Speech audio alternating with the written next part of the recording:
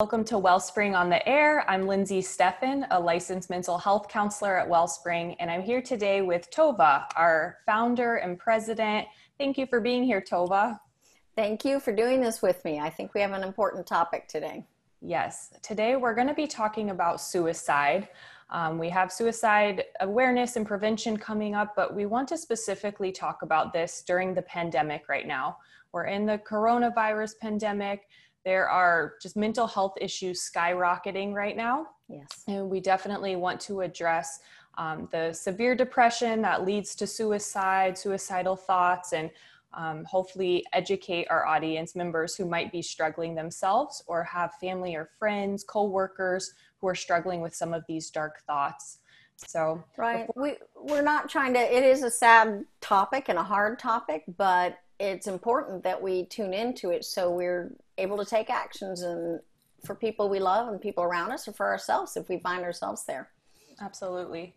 And the CDC, the Center for Disease Control and Prevention, they released some pretty alarming stats that just in the last, let's say it was June of 2020, in 1 week, 11% of people who responded had seriously considered suicide as an option in the last 30 days.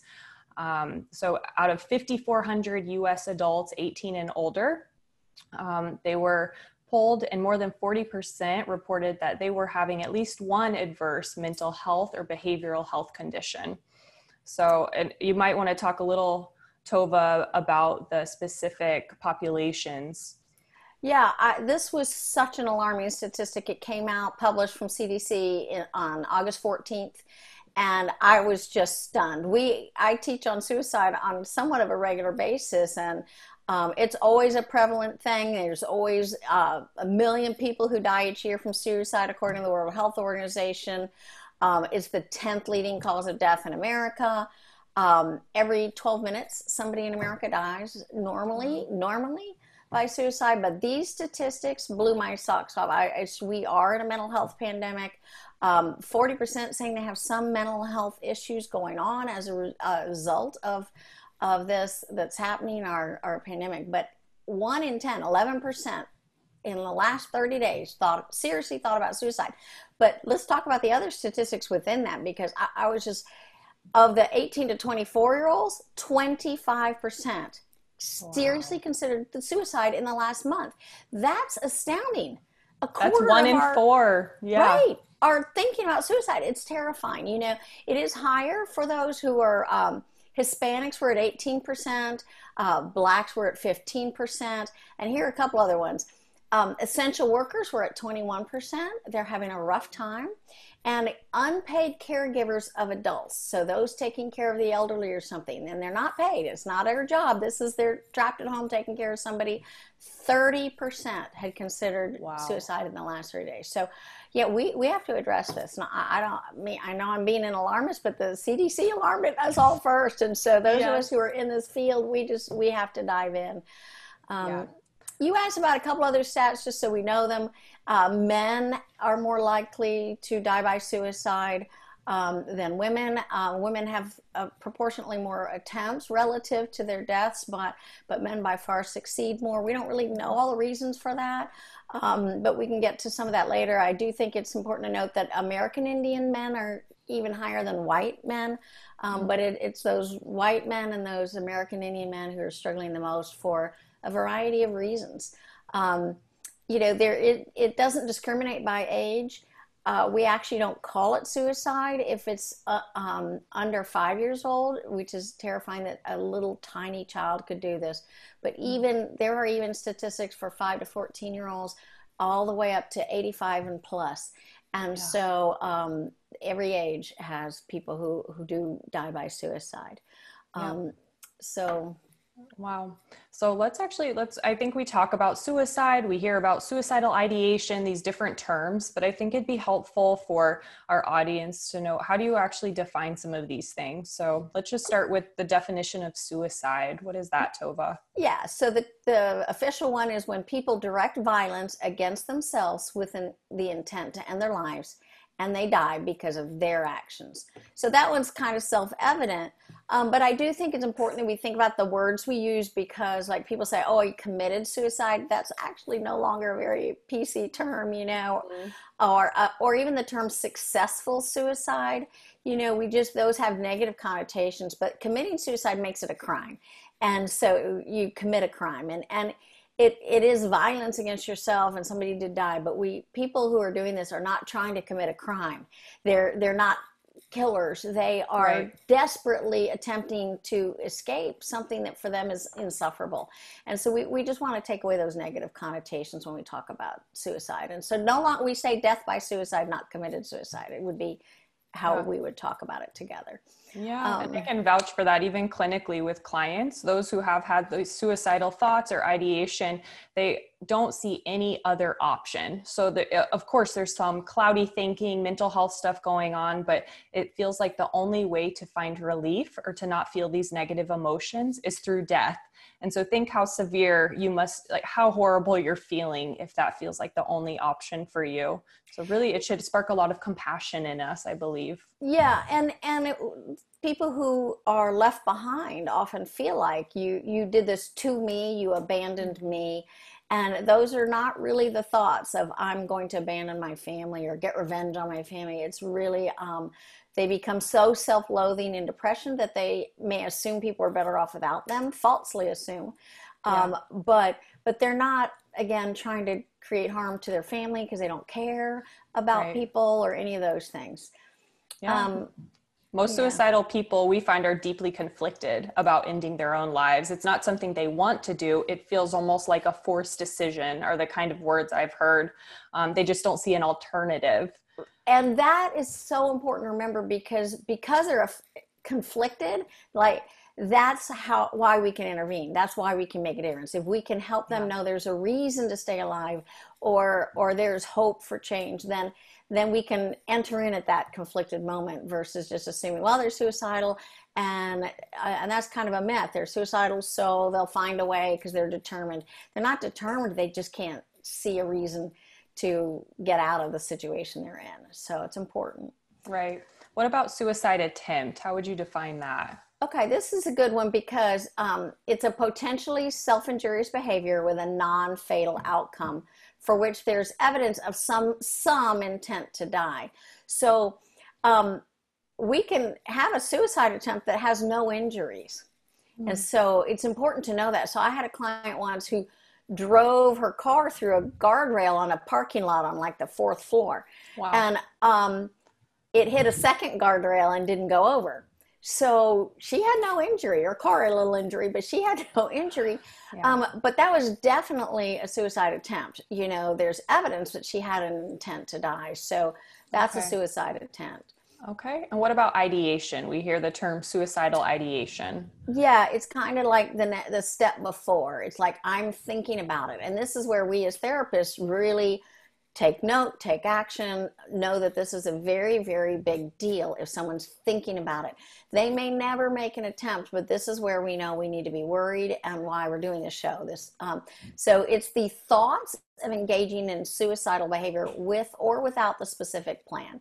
It's I wish I were dead. I'm thinking about it. I'm thinking about death or dying or leaving or if I weren't here. And there's this recurring theme of a thought life about not being here anymore by dying by suicide.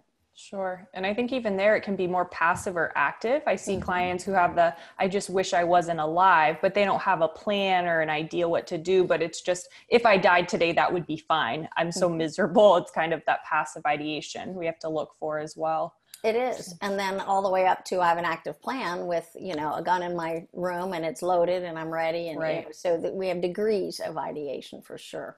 Yeah. What about a gesture? Oh, go ahead. Go ahead. I was going to say a gesture, suicidal gesture. I know that's one we don't hear as commonly, perhaps. Well, and we want to get rid of that phrase because it really is a negative label. It's kind of dismissive. You didn't really mean it. It was just a gesture, like a cry for help or wanting attention. And we basically say, and I know you agree with this, if there's a quote gesture, if there is any of this ideation or attempt, it is real. Because Right. if you need attention for that, there is a major issue happening. Mm, And even if it's quote manipulative, there's still a major issue, because people who are in a right. good state don't do that. And so regardless is worth taking very seriously, and not dismissing. It's a dismissive idea. Oh, it was just a gesture. They didn't mean it. It's severe, and we need to treat it as such. Yeah, it's still a cry for help, no matter if, whether it was a serious idea to do it or not, they're still asking for some intervention. Absolutely. Mhm. Okay. What about non-suicidal self-injury?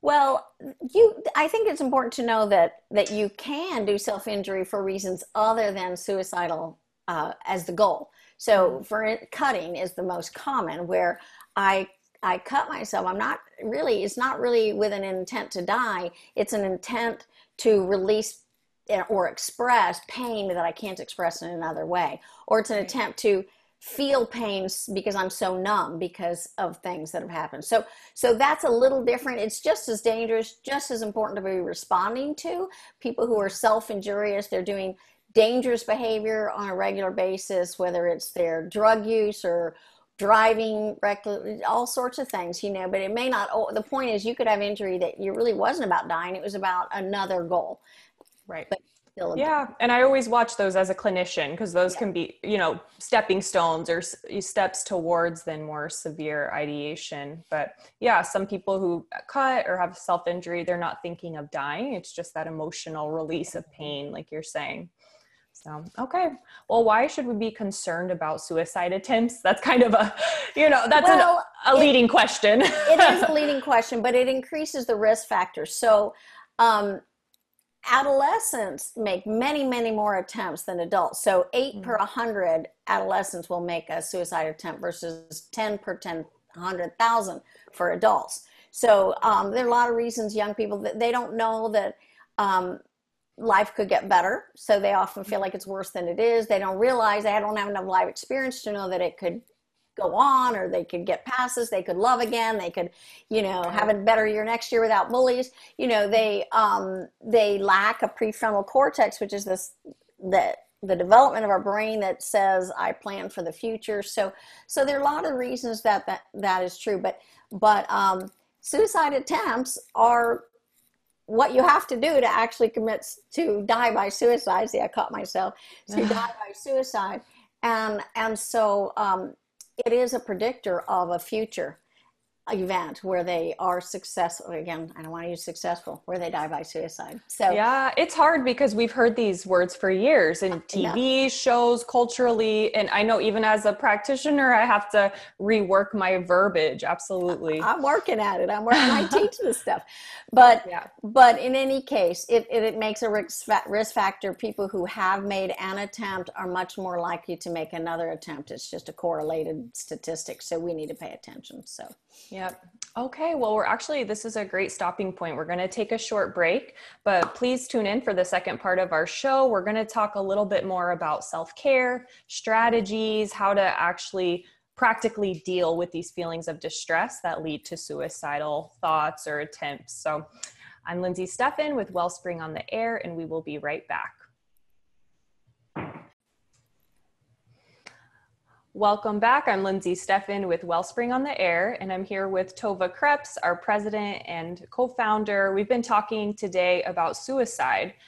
During this global pandemic with the coronavirus, mental health statistics are on the rise. We have a lot more depression, anxiety, and definitely more thoughts of suicide. As we reviewed in our previous segment of the show, just the CDC released some very alarming statistics. So we want to take time to address this together. So let's just dive right in. Tova, what are some of the risk factors for suicide? How do we know we should be concerned? Yeah, and so it's interesting because risk factors are different than warning signs. So very quickly on risk factors, these are things that statistics say have a higher correlation with people who die by suicide. So very quickly, having had a prior suicide attempt, depression or a mental health disorder, actual mental illness, substance abuse, and you can see why that's a risk factor, because you're not making good judgments when you're under the influence, right? Right. A family history of mental health or substance abuse disorder. Um, so that's not that it's a genetic trait. It's important to know that. But having a mental illness might be like bipolar disorder or obsessive compulsive disorder. Right. But then the secondly similar is the fifth one was a family history of suicide, and Mm, that has more to do with sometimes a belief system. Well, my mother did it, maybe it does run in the family. You know, it's almost a self-predictive thing. This is something that happens in my family, and so it can be normalized in some sort of not good way. yeah. The sixth one is having a history of trauma, violence, or abuse. Those traumatic events can distort our thinking. They can make us feel more helpless. Maybe PTSD symptoms may be too hard to live with because of those traumatic events. I know you do a lot of work in this. Did you want to add anything on that?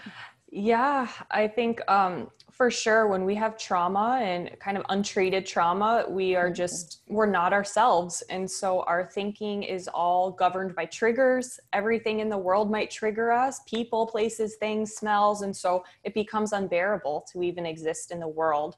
And severe depression, anxiety, PTSD kind of drives people to feeling like the only way to escape this horror is to die. And I've heard things like that. And luckily we do our treatment, people realize, oh, there is an alternative, obviously healing, but sometimes if they haven't been exposed to counseling or mental health resources, they actually don't know that's an alternative to not feel this way without suicide.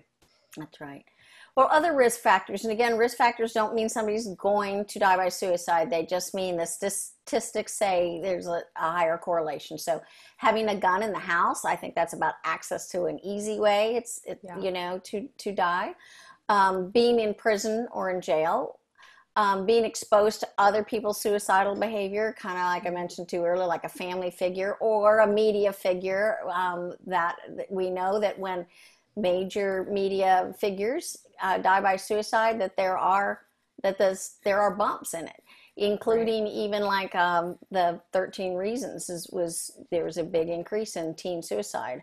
So medical illness, having a recent loss or a stressful event, I'll talk about that in just a second, can be a risk factor, or being socially isolated and lonely. And I think we're seeing that right now in the pandemic. I think that's a big factor. You were talking about the at-home caregivers, and think of, they were already pretty isolated, but now it's hard to even do any normal social things or have some connection because maybe the person they live with is vulnerable, so they have to just stay home. So I think that's huge. Isolation. A lot of my clients who live alone aren't seeing people, a lot of boredom and loneliness. I'm seeing that for sure. For sure. Yeah. So let's talk about the warning signs, because that's a little different than risk. This is what we want to look for in our friends, our loved ones, or even in ourselves, and realize, wow, I'm not in a good place. So the first one is talking about suicide. So when people say, oh, even casually in family settings, you'd be better off without me, or I'd be better off dead. We really need to take note. That's an actual warning sign. It means they're having the ideation. Something's going through their heads that's making them think that. Right. The next one is a preoccupation with death. So people really, you might see this more in young people too. So what happens when you die? How do they die? Where do they go? What happens with the body? Maybe seeing our young people looking at very graphic, being fascinated by things of death, and that's what they're looking at in their media, or what they're drawing in their art, and that kind of thing. Absolutely. Yeah, you see that a lot with art therapy, even kids, very dark themes, or Also, I think, something I noticed that's definitely a warning sign is just no hope for the future. We talked about that a little bit, but feeling like there's no escape, there's no end to this pain. Again, I notice with a lot of clients, self-loathing or self-hatred. So if they feel like I'm a zero, no one cares about me, I don't care about myself, that's a big warning sign and kind of a risk factor there too. Right. We could also have people who say goodbye, well, it's been great. No, they have these kind of concluding statements. Well, it's been great knowing you, or thank you for this. And you're like, why are you saying goodbye when we have an ongoing relationship? Right. Withdrawing from others on a regular basis. They no longer want to go to the family gatherings. They just no, I'll eat in my room, or I don't want to come out, or, so withdrawing. Self-destructive behavior is a warning sign. So again, those things that may not look like death by suicide, but we're drinking and driving and we know better. We're driving without seatbelts. People are increasing their drug use, with recklessly, and not that it's ever not reckless, but anyway. But maybe it starts to ramp up. We notice that with clients. Yeah. Seeking out lethal means they're getting access to pills or guns or objects that they could use, Yeah. Similar to saying goodbye is getting your affairs in order. So giving away my stuff, hey, if I ever weren't here, I want you to have this, or I want you to have that, and suddenly the will is all written and things are done, and, getting affairs in order. Yeah. And then that similar again, there's this last sense of calm. Sometimes we can have someone we knew was suicidal, and then suddenly they're like, no, I'm not suicidal. I'm fine. I'm good. But there's a calm that's kind of not natural. And it's really maybe because they've made a true plan, and now they feel peaceful because they've made a plan, and they feel good that their suffering is going to end. So I'm glad you highlight that, because sometimes we're like, oh, someone was, in severe distress, and then the next day they're fine. And we should know that's a warning sign. That's not normal. You don't go from being with like active anxiety, depression to just okay overnight. So I'm glad you educated us on that. Well, let's jump into some myths. I think there's so many myths about suicide. People are scared to do this, say this with people. So let's go ahead and debunk some of those. Number one. Go ahead. Yeah, I was going to say people who talk about suicide won't really do it. That's a myth. What do you think? Yeah, no, I think most of the time people actually do give some warning signs. And so they're not just talk, they're actually processing and putting it out there, and so people talk because they're thinking about it, and so it's a myth. They're just back to that gesture idea that we talked about earlier. Right. So don't ignore it. It might indicate serious suicidal feelings and thoughts. Okay. What about go ahead. I think another myth is that people who are suicidal or thinking about suicide are actually crazy. It's easy for us to say they're all mentally ill, and there is a correlation with mental illness, because if you are really depressed, you are going to get lost in depressive thoughts. If you're obsessive compulsive, you might obsess on this thought. So there can be mental illness that relates to suicide, but it doesn't mean that somebody who's thinking about it is having mental illness, because people can have these thoughts because they are just that lonely or that hopeless or other things, or that distressed over a recent life event. And that doesn't mean there's something that there is mental illness. There may be, but there may not be, and so kind of dismissing it like, it's just those people, whoever those are, which is half of us, but it's important when we not do that. Yep, absolutely. A third myth I know I've heard is that, if someone's going to kill themselves, you can't stop them. Nothing's going to stop them. So what's the fact there? That's definitely a myth. Yeah. And I think sometimes afterwards we realize we did a lot of things and we still couldn't prevent it. So I want to have mercy on the people who later like, I should have done something else. It can be true that people who are determined at some point, we can't stop them. But on the pre-end, it's really not true at all. It goes back to that ambivalence. People really don't want to die as much as they want the suffering to stop, or they think it won't, or they can't they feel trapped or hopeless. And so lots of things can stop people, because if we give them hope, if we tell them they matter, that there's an answer, or there's professional help, or things can be done that will make their life different or positive, and God's will for their lives to love them, and He has plans for us and things like that. There are many, many things that can prevent someone from taking those actions. Yeah. Well, that leads me into our next myth, is that people who die by suicide are unwilling to seek help. But that is a myth, because we see that more than half of people who have committed suicide, or these studies of suicide victims, they actually sought medical help in the 6 months prior to their deaths. So more than half, that's a population that is not wanting to die necessarily, but again, don't see another way out. Yeah, people do seek help. They may not get the right help, or they may not have been able to stick with it or afford it or get into it, but it doesn't mean they're not trying in any way to do something different Right. to make their lives better. Yep. So that leads us to our last myth. And this is one I really love to talk about. So talking about suicide might give someone the idea. That is so not true. So please tell us a little about that, Tova.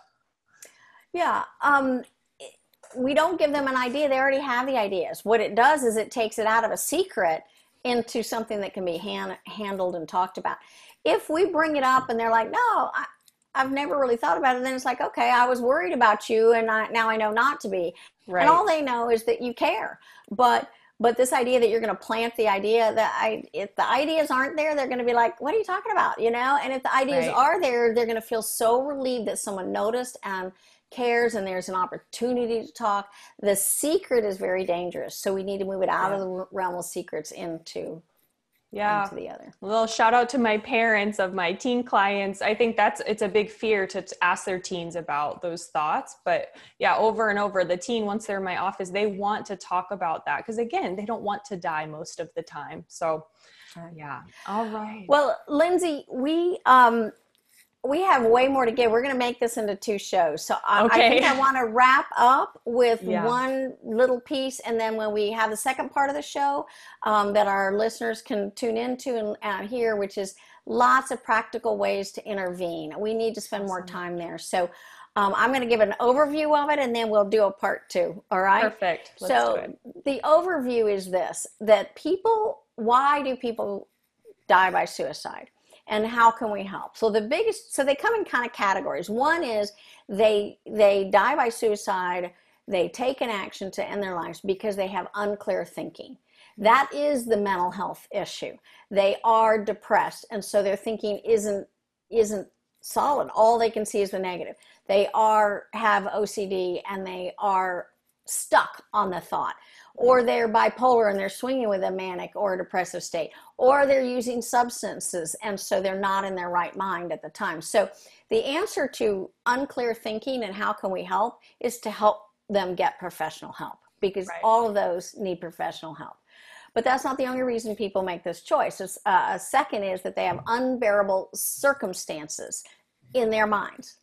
That's how they see it. And again, it may not be mental illness at all, but they have a belief that their circumstances are unbearable. So we have this high rate of white men who die by suicide, right? Well, it's often following their exposure of a moral failure or a bankruptcy. It's their worldview of themselves. And if it falls apart for some reason, they believe my family's better off with my insurance money. My family is better. There's a belief they cannot bear the circumstances of the exposure. It may be another unbearable circumstances might be abuse. So it might be a youth who's living with bullying, and they think that I can't bear this bullying anymore. Or abuse victims who are in their homes, whether it's an adult with a domestic violence or a youth, and it's like, I can't bear it anymore. Another unbearable circumstance that can relate to suicide is life after a trauma or a loss. It's like, I cannot see my life with this change, without this person, with this event in my past, with this experience. I don't have a picture of myself. And this is just a normal stage of grief, because part of the grief process is eventually to be able to see yourself continuing after the loss. But some people don't get past that. Or a terminal illness. So all these things are unbearable circumstances. And how do we help those people? We give them love at the time, and we give them hope that life can go on.